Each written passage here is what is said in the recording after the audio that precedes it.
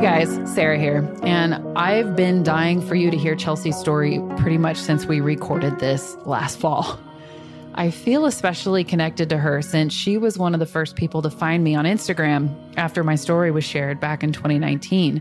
I followed her back and we're Facebook friends too. And over the years, I've honestly forgotten that that's how we originally connected. I never knew the depth of her experience though. She's always been kind of a quiet supporter and follower, so I was blown away by our conversation. And afterward, I remember stepping out of my home office and telling my husband, she is why I'm doing this. This is giving me hope for having a podcast of my own. Now, for my own sake, I have to mention that this was recorded before I had sorted out my audio situation. So I will say not every moment of this conversation is up to my ideal standard, but we are getting there. So your grace and patience with my learning process is greatly appreciated. Last but not least, I do want to make you aware that there are mentions of animal abuse and domestic violence in today's conversation so that you can listen with caution. This is Chelsea. We've been following each other on social media for a while. Actually, I think were one of the first. So when Tiffany's podcast, Something Was Wrong, started really taking off, I think you were one of the first people, like few hundred or whatever, that found me. Yeah, probably. I think that I listened to it pretty early on after it came out. Was it 2020 or 2021?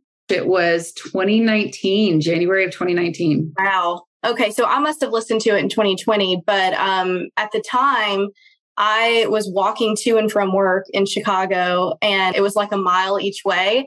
So when I first started the podcast, I would listen to it walking to and from work and I just blew through it in like 3 days.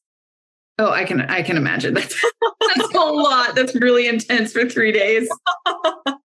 Well, I think, when my situation happened, I felt pretty alone, especially coming from the South. No one really talks about traumatic situations. No one gets a divorce. No one has abuse in their relationships, at least that they speak about in public. So I really resonated with your story and it made me feel not so alone. Knowing that someone else had experienced something similar. And I hate that you did, but it, I don't know, it made me feel more empowered, I suppose. Good. Well, that's the point. That's why you're here now, is to pass it on. Yep, absolutely. You mentioned that, where you grew up and divorce was not a thing. Were you raised in a conservative environment or Christian or not? Very much so. Yes. I was raised outside of Birmingham in the middle of nowhere, 30 minutes away from the nearest grocery store on a river. And I was raised in a very conservative Christian household. My parents are still married. They have a very traditional marriage. They're ridiculously happy, but it's very much, my mom cooks and brings my dad his dinner every night. And, my dad does the yard work. And so it's just very traditional Southern values. Got it. Well, I'll let you go from here then. Okay. So I believe, I guess my story would start when I got married to James. And we met my freshman year at Auburn. He was actually dating my neighbor in the dorm, and they had been dating for 2 years. And she became my best friend and he became my friend by association. At the time, I dated quite a bit, and I had one serious relationship that lasted 3 years from high school to sophomore year of college. So I was actually dating that boyfriend when I met James. And I did have some experience with dating, but not so much that I could pick up on the red flags, because I think that my relationship of 3 years was very healthy. So this was my first encounter with an unhealthy relationship. So I think that I would consider myself fairly inexperienced up until this point. And I had decided that, I wanted to wait to have sex until I was married, and, I didn't really party. And so I was I was kind of a goody two shoes while I was at Auburn. So I think that kind of lays the groundwork as to where I was. I met my dorm neighbor. We became best friends. She was dating James at the time. And like I said, we became best friends.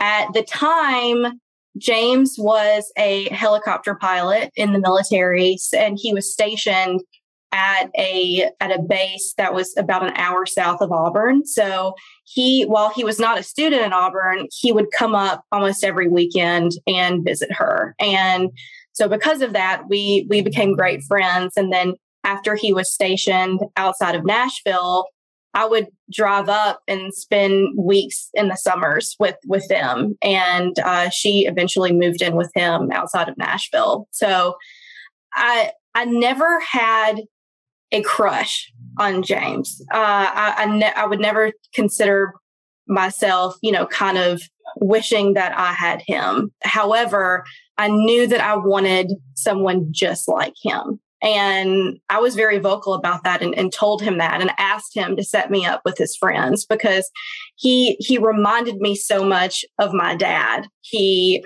was a pilot. My dad is also a pilot. He could fix anything or build anything. He had a motorcycle. He was very driven in his career. He was incredibly charming, very type A. He shared the same beliefs and values that I did. He came from a huge, close-knit family in Chicago. I knew that I wanted something exactly like that because it felt familiar. So things ended with my friend and James my junior year of college, I believe, early on junior year, late sophomore year. And they had been broken up for a few months and, were totally ended. And he approached me and said, I've had feelings for you for quite a while. I told him that I would never disrespect my friendship with my friend and that she came first. And that if that was something that he wanted to pursue, that he would have to let her know. But until then, I was out. He approached her actually on New Year's Eve of 2013, I believe, and told her. And she lost her mind and she was so upset. She called me and called me every name in the book. I tried to explain to her that I told him no, that her friendship meant more to me than any man. And she would not hear me out. She would not hear anything I had to say. She wouldn't listen to me.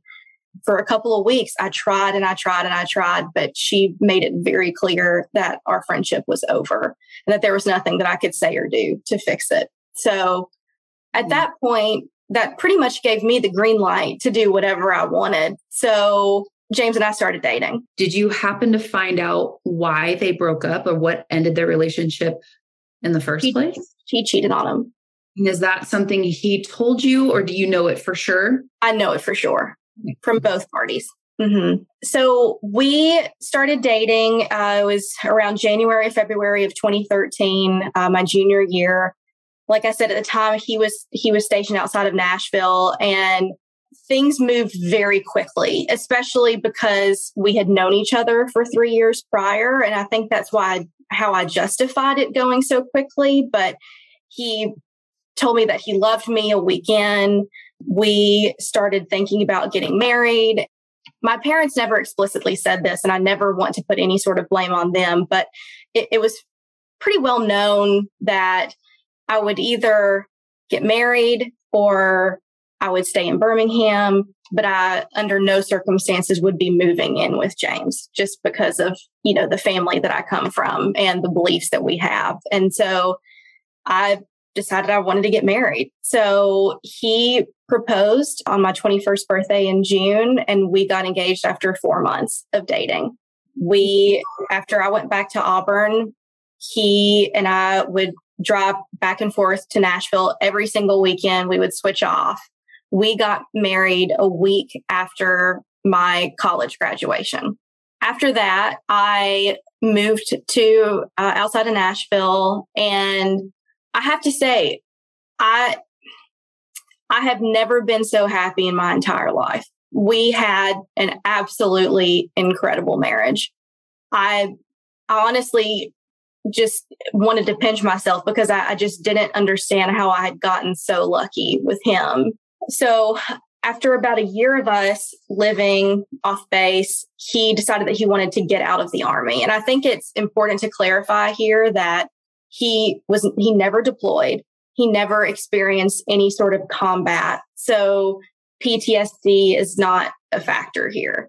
So He was originally from Chicago, just like my friend, and that's where they met. And he wanted to be closer to his family. I had always dreamed of moving to a big city, and my parents always encouraged that. Please go experience something else other than rural Alabama, and then come back after you've seen the world and done all of these things. And so I had planned up until I met James that I wanted to move to New York City. My older cousin lived there, and I looked up to her so much, and I wanted to do exactly what she did. And that was my plan. And so when he proposed moving to Chicago, it was the suburbs of Chicago, I was absolutely thrilled because I wanted to live close to a big city and experience something different than Alabama. We moved. We bought a house a mile away from his childhood home and his parents. We were incredibly happy. It wasn't until, I guess, a year and a half, 2 years into our marriage, James came to me and said that he was experiencing depression. I think he was having kind of a hard time adjusting to life outside of the military. He had a fantastic job. He was flying a helicopter for this company that was based in downtown Chicago, had a fantastic job, fantastic coworkers, but he was still experiencing depression. And I actually have clinical depression. I was diagnosed sophomore year of college. So I totally understood. I was on Wellbutrin and still am. And I graduated in psychology. So I said, okay, let's take action. Let's get you in therapy or get you on medication. This is a quick fix. Everything will be great. He gets on Wellbutrin, and 2 weeks later, he is on a work trip in Kentucky. And I received a call at 3 a.m. from the police. They said that he had destroyed his hotel room, had destroyed the TV, shredded the curtains, destroyed the bathroom, unplugged the plumbing in the bathroom, and was running through the halls naked. And he was so aggressive that he was held at gunpoint by 6 police officers. I did not know how to react. And his coworker, who was in Chicago, called me and right after because the police had called him as well. And we hopped on the next flight to Kentucky. I was incredibly close to his parents, especially not knowing anyone in Chicago. Like I said, he came from a big Polish family, and they welcomed me with open arms immediately. You know, I come from a fairly small family, so it was so nice to have an overwhelmingly large family. And I truly felt like a daughter. He had a sister that was a year older than me, and she was my very best friend. We saw each other almost every single day. So I felt extraordinarily comfortable with his entire family. So I called his parents, and they were on vacation in Michigan. So they said, we can't get a flight, but we'll just start driving. They actually got into Kentucky around the same time that I landed. So we went to the hospital in Kentucky. It was not a very good healthcare facility, to say the least. They had sort of put him in a hallway and just sort of left him. I spoke with the nurses and the doctor and said, can you tell me about what happened? And they said, we don't know, but he seems fine, so you can take him home.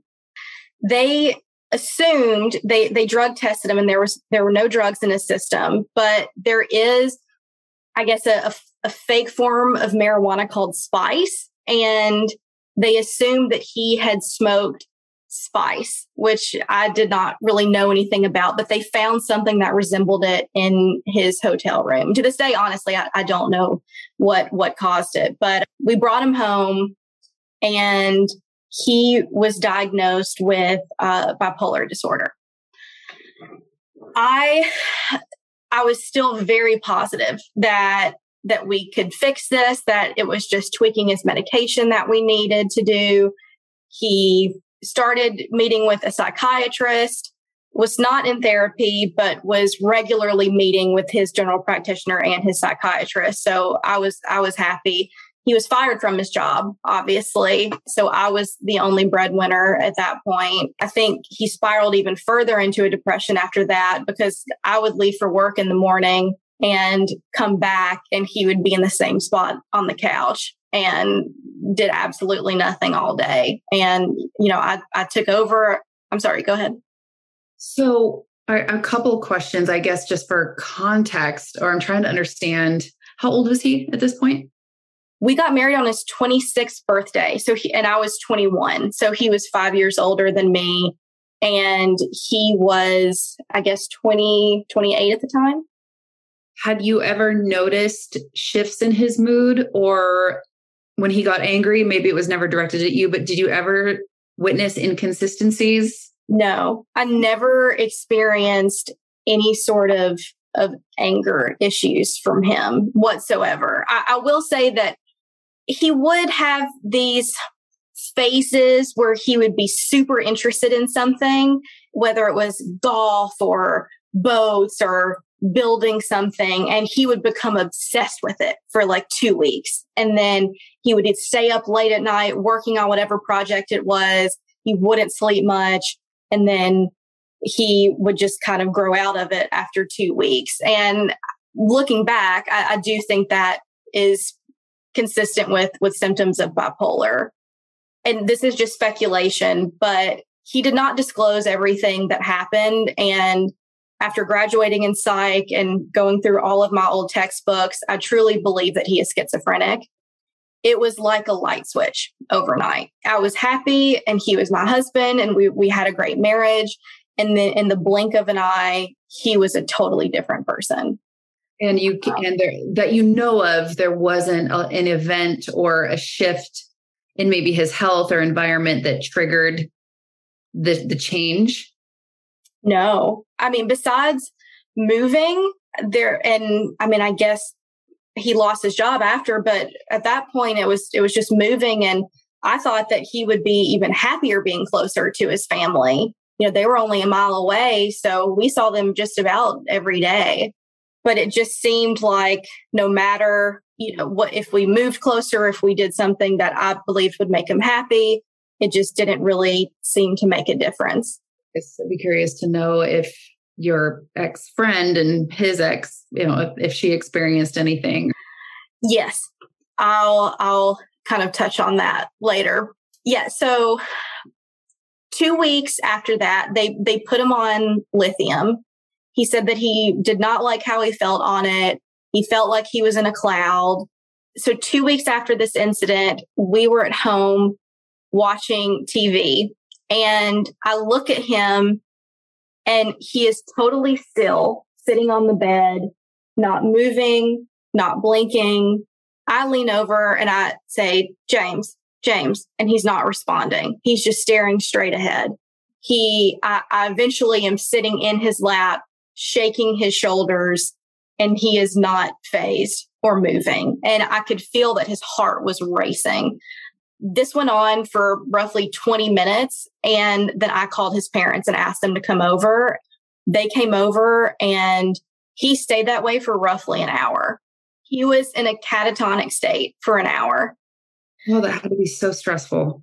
Very. And once he finally came to, he said that he didn't realize that it was an hour. He thought less than a minute had gone by, had no memory of what happened.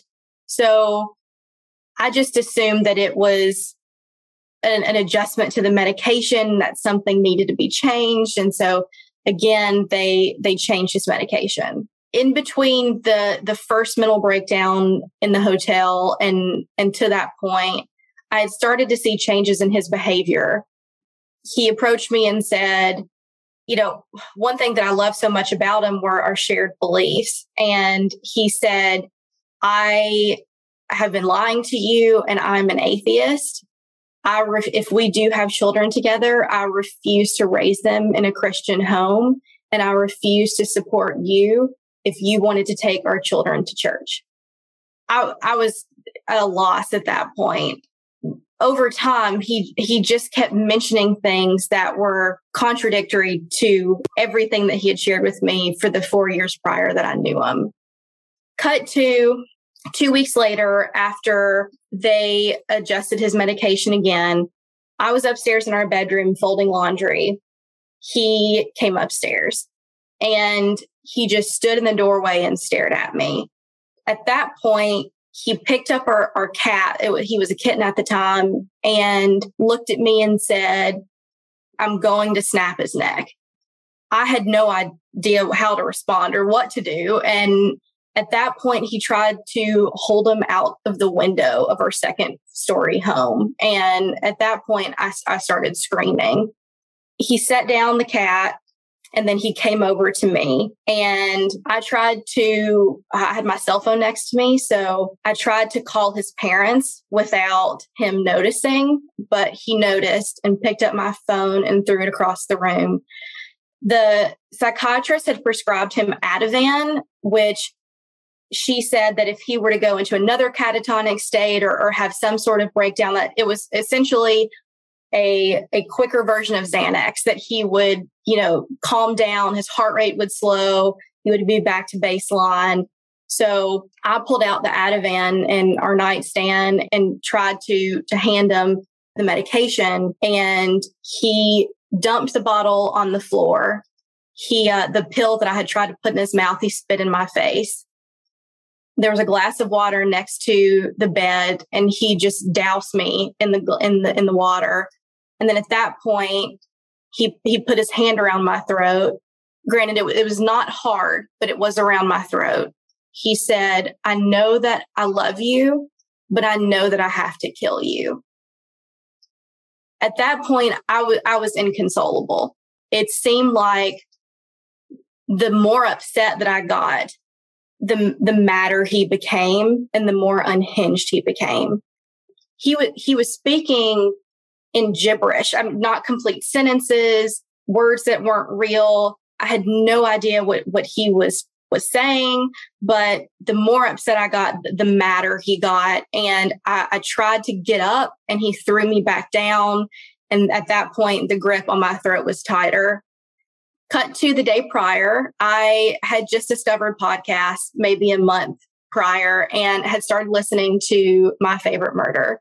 And it was and still is my favorite true crime podcast. The episode that I had listened to prior was about a girl named Jennifer Holliday out of Texas. And this man shot her in the arm with a shotgun and abducted her, killed her cousin on the spot. And she realized that the more hysterical she became, the madder he got, and that he was clearly having a mental breakdown and was totally unhinged. And so she totally composed herself and said, "Thank you so much for saving me. I'm so happy that you came to get me. Did you see the guy that shot me? The man that shot me was going to leave me there on the highway, but thank God you came and saved me." And he said, "You're welcome. I'm so happy that I could help." And she said, "I am bleeding out.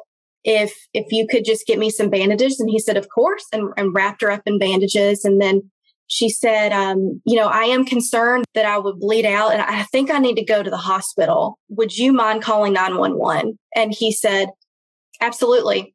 He called 911, not only called the police, but had an ambulance come and met the police out at the street. And then that is when she turned and said, "This is the man that shot me and abducted me."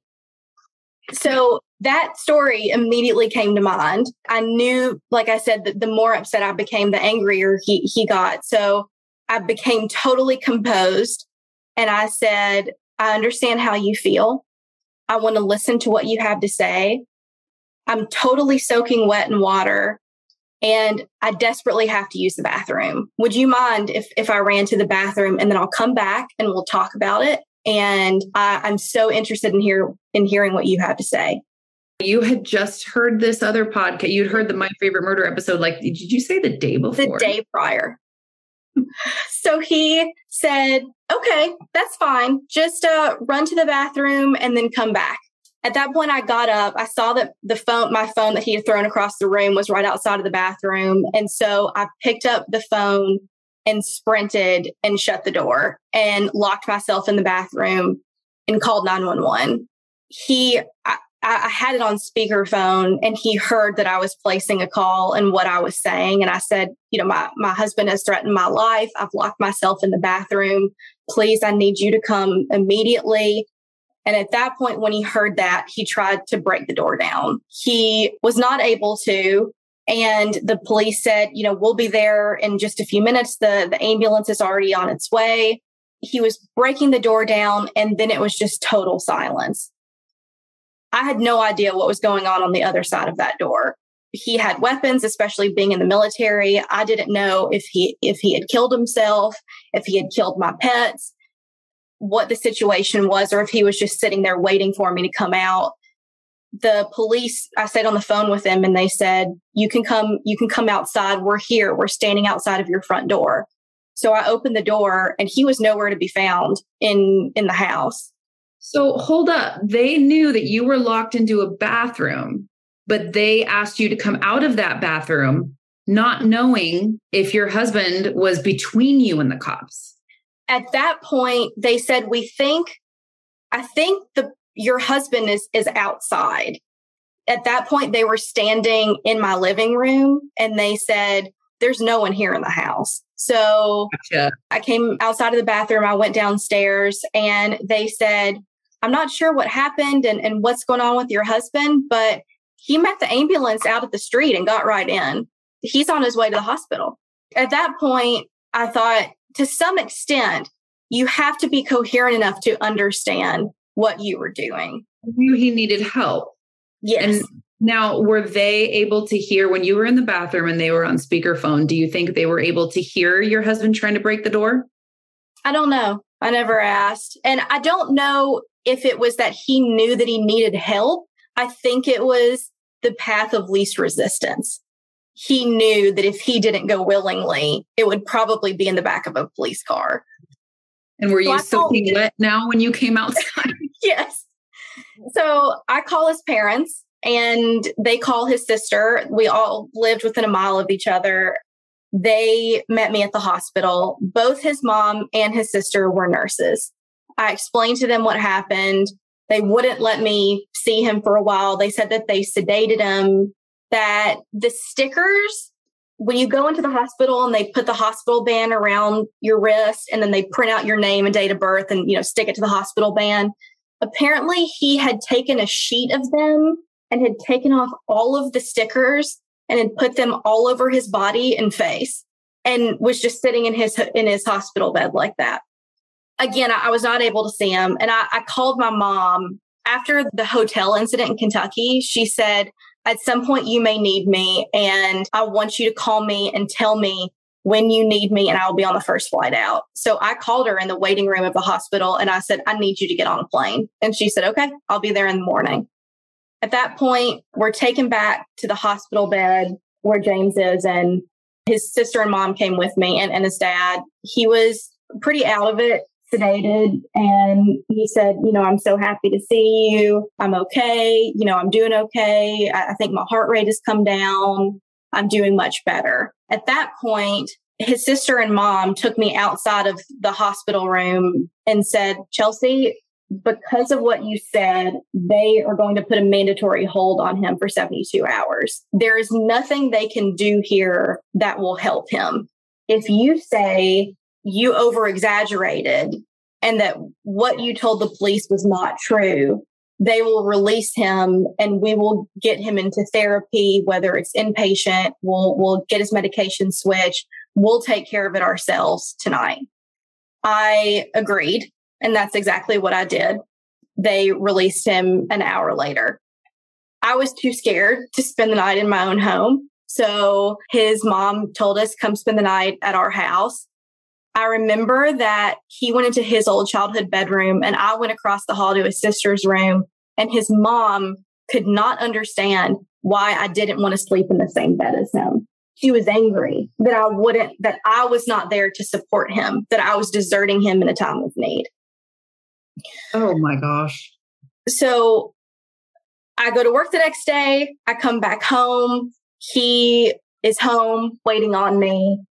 He said that he was angry. He stood over me and said, "I'm furious that you called an ambulance. You over exaggerated, that I listened to too many murder podcasts, and that I had become obsessed." Because it's not like you just had your life threatened the day before or your pet held out the window. Exactly. At that point, I leave and I go get my mom at the airport. I tell her everything that happened. At that point, I don't think that I fully understood the gravity of the situation, because I remember saying he put his hands around my throat, but it was very lightly. It was not in a way that he was going to hurt me. And my mom turned and looked at me and said, "He put his hands around your throat?" And I tried to defend him. So we go to the house and she and I sat down with him. I'd like to kind of go back because there's a part that I didn't mention. I found out, had been using illegal drugs without my knowledge. I believe mixing that with the strong medication that he was on could have caused some serious side effects. Not that I know, but right. We might explain some of the erratic behavior. Right. My mom gets in that night. We get to the house and she said, "Why don't we just sit down with him and talk to him and see if we can have a reasonable conversation with him?" And I regret bringing my mom into that house. I have no idea why I put myself and my mom in danger. But again, I don't think I fully understood the gravity of the situation. You still probably, I mean, by now your good experiences with him outnumber and outweigh the bad experiences. Mm-hmm. So I would imagine you still think of him as the man you fell in love with. Right. You know, I had justified in my mind, this isn't him. This isn't James. This is sick James. He cannot help this any more than he could help having cancer. So, you know, we'll take action. We'll fix the situation.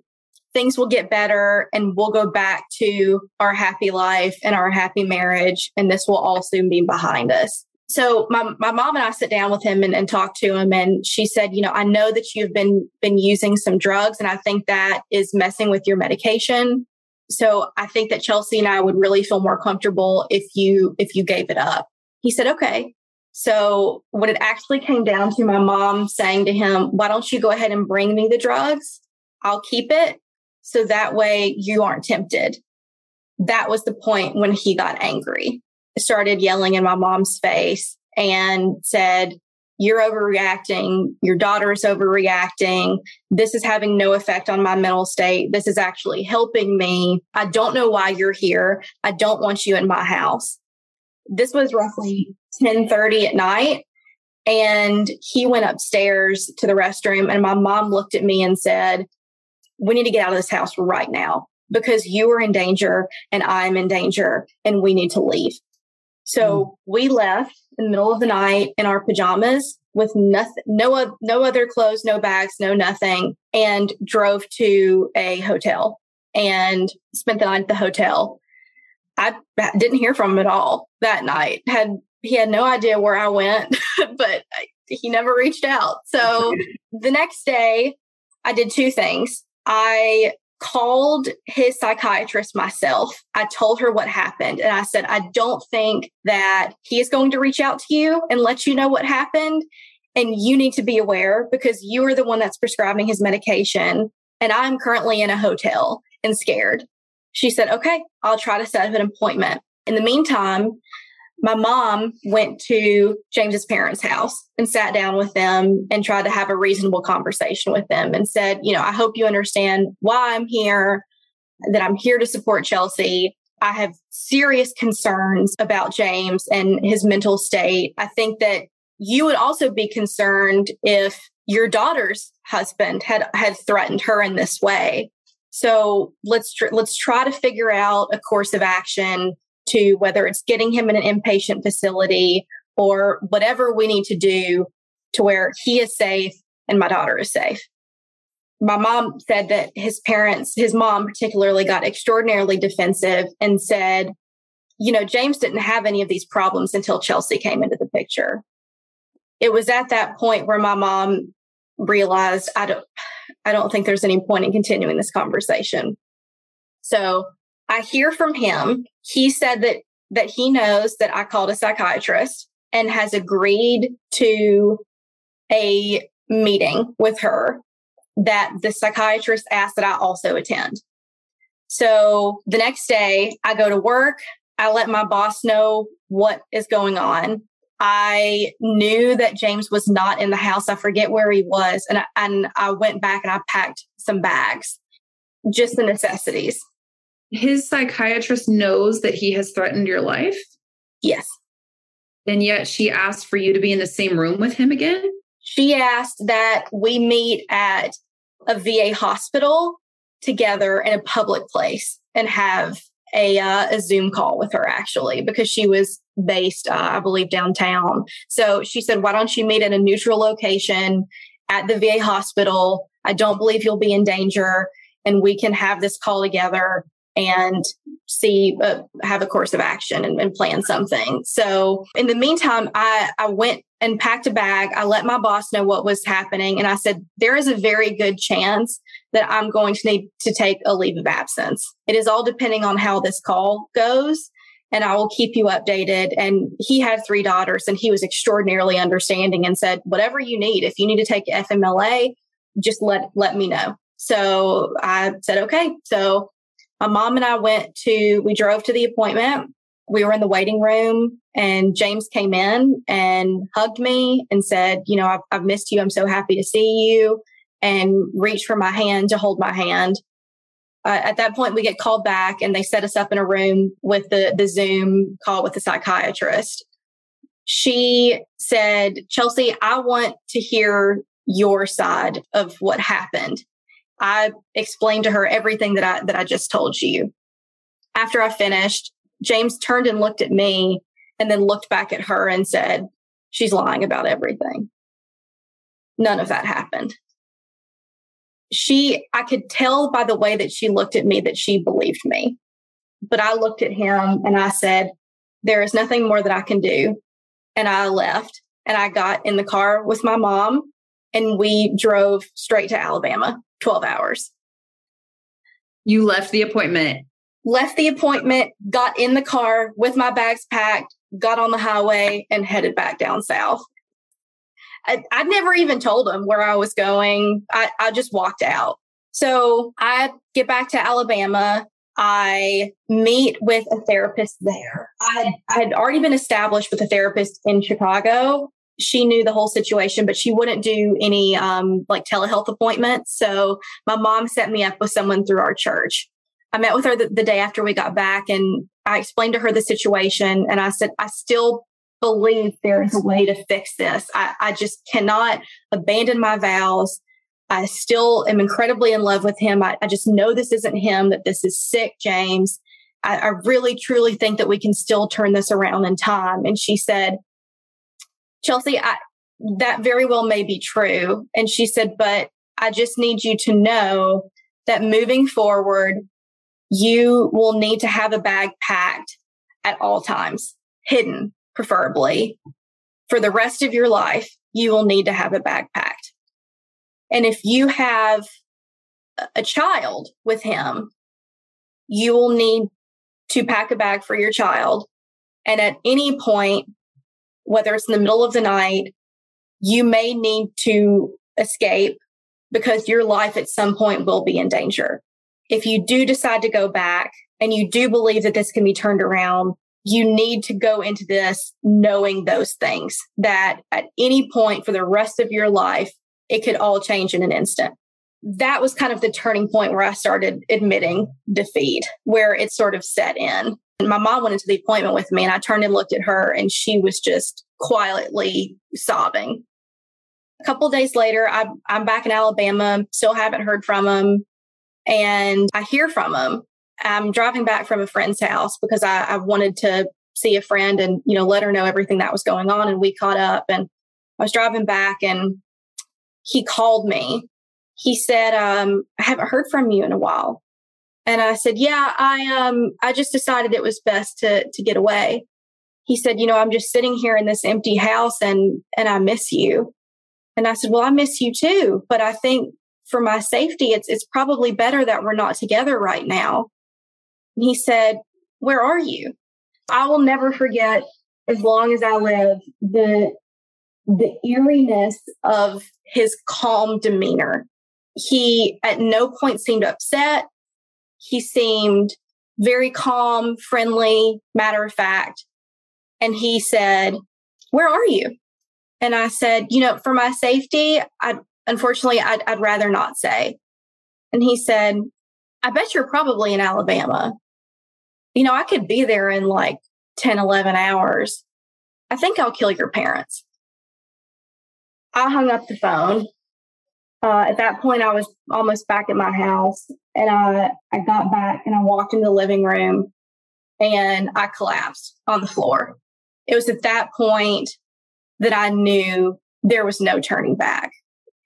I didn't advocate for myself, but when it came to my parents' life being in danger, that I was not willing to accept.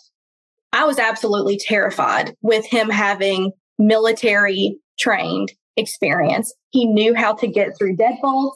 He knew how to break in. He had weapons. And, coming from a very conservative household, my dad had guns as well. And he, tried to make me feel better and said, "Chelsea, he's not going to come. He's not going to come. And if he does, we'll be prepared. We're going to be just fine." But nothing he said made me feel better. No, nothing can prepare you to know how to feel. And you can't just turn that fear off. You don't have any context for an experience or a threat like this. Right. The next day, I wake up and my parents have said, "I just want to let you know that we called our family lawyer and he recommended someone in Illinois, because you have to use an Illinois attorney if you're getting a divorce in Illinois." And they said, "So when you're ready, we are happy to fund whatever we need to, whether it's putting down money for retainer, and we'll go from there." And I said, "I want to say, after all of this is said and done, I want to say I did everything I possibly could to salvage this marriage." I said, "I want to have one more phone call with him." I get him on the phone. My mom actually recorded the whole thing just in case she needed it later. And I told him, "Even after everything you've done and everything you've said, I am still willing to attempt to work this out under these conditions. You immediately check yourself into an inpatient facility where you are there for at least a month. I will get my own separate apartment where we will live separately for at least 12 months. You will meet with a therapist after getting out of the inpatient facility at least once a week. Then we will have a marriage therapist that we will meet with also once a week. And that's the only time that I will meet you in public. And after that year, we will reevaluate the situation. And on top of that, you have to give up any sort of legal substances or alcohol for the rest of our lives. Are you willing to accept that?" And he said, "No." I started crying and I said, "I really wish that you loved me enough to do this for me." And he said, "I wish I did too." That was the end of the phone call. I filed the next day and everything was finalized roughly a month later. And it was very quick because we were huge on saving and investing. We totally lived off his paycheck and we put all of mine into savings. We had hundreds of thousands of dollars in savings, and we each had, 401k, a Roth IRA, and we bought a house and had done a ton of renovations to it, had gutted it, and we're planning on flipping it. And I was so scared that he was going to fight me in court or something was going to provoke him, that all I asked for was my equity in the house, which I didn't want any of the savings. I wanted nothing. All I wanted was my equity in the house, which is, I think, roughly $30,000. He agreed to it immediately, and it was over with in a month. You had your life back. I did. Well, I did. My parents wanted me to move back to Alabama. That was, and my entire family wanted me to, but I had made a ton of friends at my job, and I felt like I had, established somewhat of a life there by myself. And I told them I'm not going back to Alabama with my tail between my legs. So I'll get reestablished. I'll start my own bank account. I'll get my equity in the house, and then I'll get an apartment in Chicago, and we'll see how things go. But it took 3 months for all of that to happen. And I slept on an air mattress at a friend's house for 3 months while all of this was going on. So all of this happened within, it sounds like, a very, very short window, really quickly after a smooth year and a half. And then it just escalated within, it sounds like, a month or two. Yes, it was like a light switch. I believe the situation happened with my life being threatened. I think it was March or April, and we were officially divorced on May 8th, 1 week before our 3-year anniversary. Wow. And did he, once the divorce was final, did he try to reach out? Did you come in contact with him again? He called me the night before we were at least in Illinois, we both had to go in person and stand in front of a judge and had to explain that we had irreconcilable differences and they had to, approve it. The night before we went to court, he called me and said, we had some really great times, was just reflecting back on our marriage and said, in the end, I think we're just two different people. And I think it just didn't work as much as we wanted it to. I agreed with everything he said because, again, I didn't want to upset him. Yes, you are two very different people. Yes. So we met in court. He hugged me. I had a friend go with me, and he handed me the check for the equity in the house. And 3 months later, he was engaged to someone else, his high school sweetheart. Do you know if they're still together? What I've heard is that she is also bipolar. And last time I checked, which it's been a few years, he was living in Indianapolis and she was a waitress at a restaurant and he was the busboy. And then on the side, he was an Uber driver, which it makes me incredibly sad because I still think if his parents would have advocated for him, if they would have gotten him the help he needed. I don't believe we'd still be married, but maybe he would be in a different situation. It's always interesting to see how family plays into it, because a lot of the time, while you can see where someone came from and a lot of things make sense, I can't help but feel it's got to be an almost impossible position to be in because they're in such a deep state of denial often. Not every time. A lot of the time you see why someone is the way they are. But I wonder sometimes if parents or siblings or family in general just can't, that would mean that they would have to admit that everything that happened to you is valid and that their son committed those things. Right. And at the sacrifice of other people's well-being, sometimes they're not willing to admit it. Right.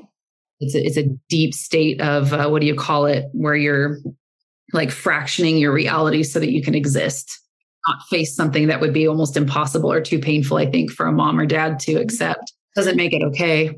It was so difficult the first couple of months after because I was stubborn about going back to Chicago. I had a great job and I missed my friends. I had a great support system with them. So I insisted on going back. But overnight, I had no money, no family because they had become my family.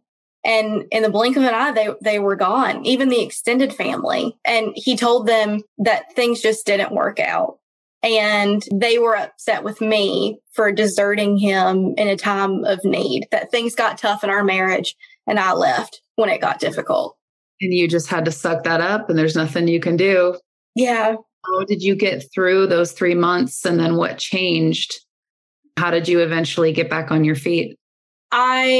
I would say that therapy helped me significantly. I was very lucky where I was already established with a therapist. And I started a year prior because I saw a small decline in James's health, and I wanted to be there to have therapy so I could better support him. So she was aware of the entire situation, and we just sort of picked up from where we left off. And, it was nice because I didn't have to get established with anyone new. I credit a lot to my parents, and they were supportive of me through the entire thing. We were ridiculously close then, and we still are now. We talk on the phone multiple times a day. I think that while I was initially very bitter, at the beginning, I didn't have any money, so I sold my wedding ring. And with it, I bought myself therapy and a gun because I never want to put myself in a position where I'm a victim physically or emotionally ever again. Yes. And I was terrified that he was going to find me and show up somewhere in the middle of the night. I wanted to be prepared. I had recurring nightmares and would wake up totally drenched in sweat. And every once in a while, I still have that same recurring nightmare. But after I felt more prepared, I'm an actions-based person. So I was like, okay, if I do this and I do this and I do this, I'll be okay. And with my friends, and, I finally got my own apartment and had my own things. And I had never lived alone up until that point. I went from my parents' house to a dorm room to an apartment that I shared with roommates to my husband's house. So I was terrified to live on my own and be independent. But once I finally did it, I realized that I had a second chance at life that a lot of people that are in similar situations don't get, and that I had a do-over. I credit also a lot of it to my faith as well. And I feel like I kind of strayed away from God initially because, like I said, I was sort of a goody two shoes. I waited to have sex. I didn't party. I wasn't crazy in college because I was with him. And I thought, I waited for this. I waited for this person. I was incredibly bitter. But like I said, with my family, with therapy, with my faith, I was really able to heal fairly quickly.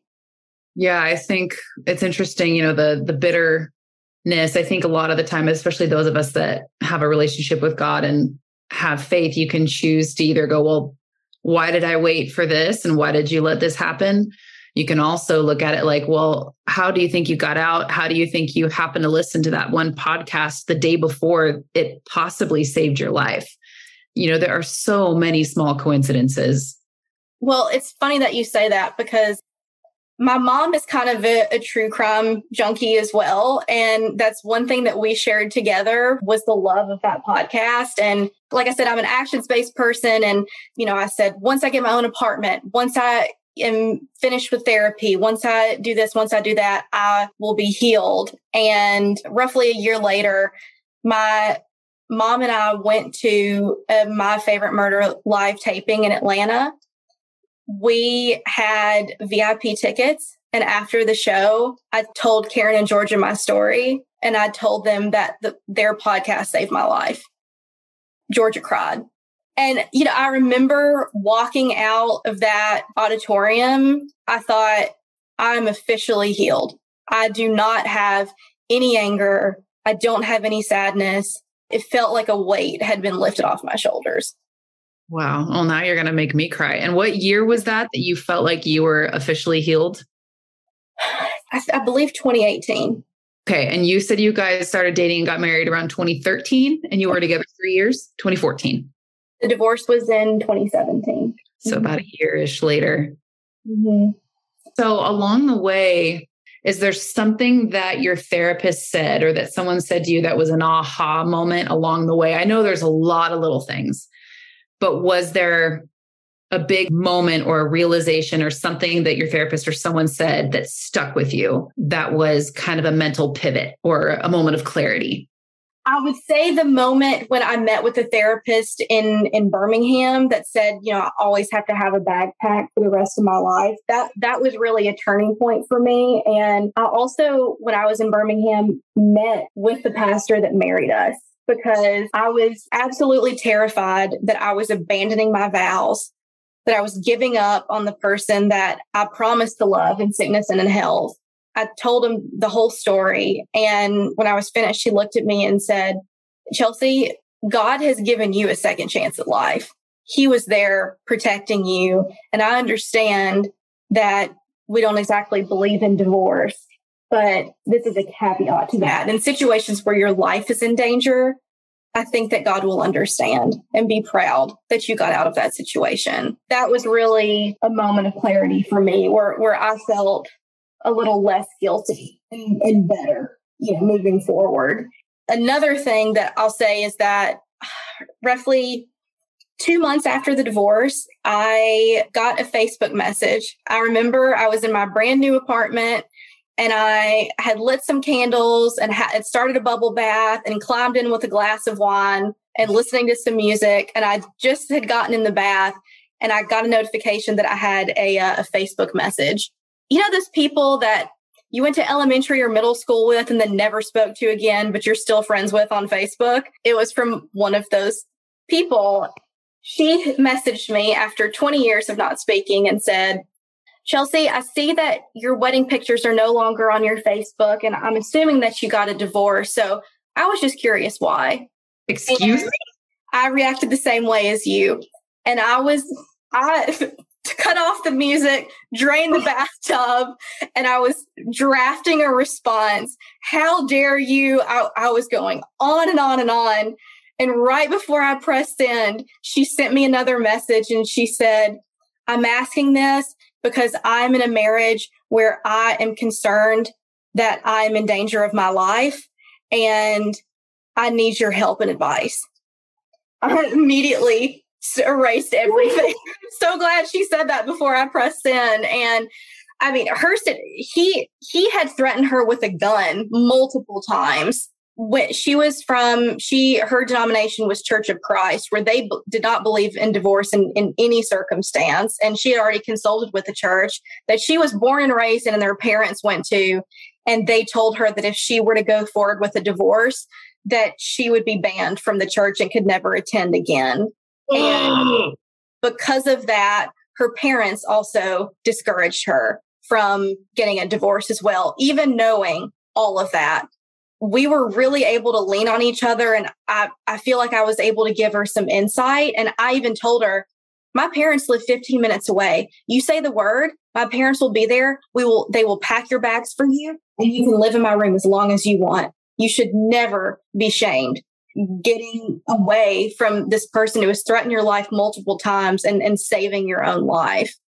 How do you think she knew to disclose that to you when you could have been divorced for any reason? To this day, I have no idea. I had never posted anything about abuse, about getting a divorce, about assault, absolutely nothing. And I have no idea why she chose to reach out to me. But I guess, again, a lot of people in the South don't get divorced. So maybe she thought, well, okay, well, I'll see if maybe we have some similarities. And she left her husband a month later, is now remarried, and actually saw that she just had a baby yesterday, actually. So That experience alone, I felt my experience was worth it because I didn't have that person to lean on and to encourage me, except for my parents and my therapist and all of these things. But I didn't have someone who had personally gone through it as well. That was the moment where I thought, aha, this is why God allowed me to go through this situation. And this is why he saved my life. And this is why it was worth it. And that's another reason that kind of speaks to why I wanted to speak with you, because I thought if my story resonates with one person and gives them the courage to leave, because people think that it's easier to leave a marriage and to call it quits and to get out. But it is so much easier to stay in that situation. If they have the courage to leave after hearing that I got out, that I had a second chance at life, if that encouraged them to leave, again, it would be worth it 1,000,000 times over. Well, and this is like a separate episode, a separate podcast. I don't feel that I am the spokesperson to get on a soapbox when it comes to divorce in the church and how the more you get to know God's character and how he cares for people and his justice and vengeance against those that harm his, you would know that his heart is not for men or women to be in a situation that is costing them their safety and their well-being in any way. I mean, people can choose to stay, but I can't. Oof. Yeah. So if this reaches anybody that has been misled or is being controlled and sacrificing their own safety or their kids' safety for a misinterpretation on church authorities' part, just know you have an out. I think God cares more about your life than he does the law that the church made up. Yes. And I have to say, I want to add that I really do feel like I got a second chance. And I remember when I told James once, we live in the suburbs of Chicago, roughly an hour outside of the city. And I told him, what if we got an apartment downtown? You know, I told you I always wanted to move to New York. And I thought, why don't we have that experience for just a year? He looked at me and said, you would not last 10 minutes in Chicago. You just wouldn't last. Coming from where you're from, you wouldn't be able to survive. And 8 months after the divorce, I moved downtown and I did not know a soul. I left my friends in the suburbs where, I sold my car. And essentially, if you live in the suburbs of Chicago, you might as well live in a different country, because I knew I would never see them again. No one wants to drive downtown from the suburbs. And so I moved downtown where I knew absolutely no one. I got a brand new job. I got an apartment for myself in a high rise right off Michigan Avenue.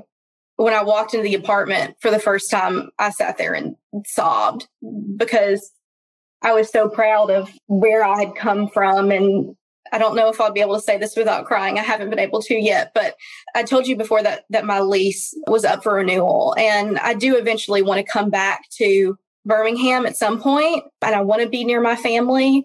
And I thought that I was emotionally prepared to potentially do it this October. And that was even the plan. I started looking at apartments in Birmingham. When it came down to it and I started packing boxes, I realized that I was not emotionally prepared. And I tried to kind of dissect why that was. And I realized that I have an emotional attachment to Chicago because that's the city where I learned that I was strong and that I was capable of living a life independently, happily away from a man, and that I could get my own friends, that I could get my own job, that I could be happy totally alone. And out of everything that I went through, that is what I'm the most proud of, is that I did it on my own. And I'm so happy, and I have such a great support system. And hopefully anyone that's going through a similar situation, I just want them to know that not only does it get better, it gets so much better, happier than I realized that I ever could have been. It's like your freedom multiplied. You not only did it, but you flourished. Yeah. Mm-hmm. There's one thing that I actually would like to add. So after I moved downtown and got my own apartment, it went from months later to years later. The family, his entire family that deserted me, and his extended family that I was so close with, at some point, most of them reached out to me and apologized for not believing me, and that they had seen what I had claimed to see. They finally understood the entire situation. And even his sister reached out to me and apologized. That was an absolutely incredible feeling because I felt validated, even more validated in my decision. I knew I made the right decision, but it was even more freeing. And I feel like even more of a weight was taken off my shoulders. And we're friends on Facebook and Instagram now with his family members, and they are so supportive and comment on my pictures and are supportive of anyone I'm dating. It's really, really nice that it's kind of come full circle where we can kind of not get back to where we were, but at least respect each other from afar. That's a miracle that many people don't get. You don't realize how deep that goes and how much it means until you have that. And just to just a small degree. Did you find with your ex, this might not have been a factor, but were there a lot of highs where he just made you feel amazing, or there was just a lot of romantic gestures and stuff? Absolutely. Yeah, I remember, he told me that he loved me a weekend, and I was so thrilled. And he also, when he came to visit me the following weekend, when he told me that he loved me, he bought me front row seats to go see Luke Bryan. Then he bought me this beautiful engagement ring. And I think now that it was a little bit of love bombing to an extent, but I just got so wrapped up in it. My love language is words of affirmation. So he just kept telling me how much he cared about me. And when you had known him for 3 years as well. So it's easy to think that you're safe because you know this guy when, you just didn't know a side of him. Right. Do you find that dating guys now sometimes might feel like a nice guy might feel boring compared to that? Or is there and maybe not boring, but maybe like a lot of people have said they're misinterpreting a lack of chemistry. They're thinking it's a lack of chemistry when really it's just not the same high that comes with being love bombed, if that makes sense. Yep. It's funny that you say that because I read this book called Attached roughly like 6 months ago, and it talks about attachment styles. And I don't know if you know much about it, but there's like secure, anxious, and then avoidant. And I would consider myself fairly secure, especially now. But when I'm with an avoidant person, I become incredibly anxious. And that's when my anxiety is sort of activated. I have realized that I have mistaken butterflies for anxiety. I'm so glad that we got to talk in person and actually meet each other. And I'm just so thankful that you were so nice and wanted to chat with me. And it's also very cathartic too, I think, to talk about it. And my mom, I told her that I was going to talk to you a couple of days ago. And she said, I think this is really good for you, even if it doesn't go anywhere, even if it's never posted. She said, I found that every time you tell your story and what happened to you, I see a little piece of you come back. So Thank you for allowing me that opportunity. I think you are the only person that I have ever talked about it in such depth. So it was kind of nice to lay it all out. Your unique perspective on things, and even just the respect with which you approached him in the beginning of the story and said, I want to come at it this way. I thought this is what people need to hear. This is what other women and men need to hear. So I was honored knowing that this story is going to reach the ears that need to hear it. It's incredibly powerful. Thank you for being here, for subscribing, and for coming along with me as I learn the world of podcasting and this community takes shape. I have so many incredible stories coming next that honestly, I'm having a hard time waiting each week to share the next one with you. If you found value in these conversations and you haven't already left a review, it would mean the world if you took a quick moment to write one or just share this with a friend who would appreciate it. And if you found this episode to be impactful, post about it on Instagram and tag me at Space and Purpose. I would love to hear from you.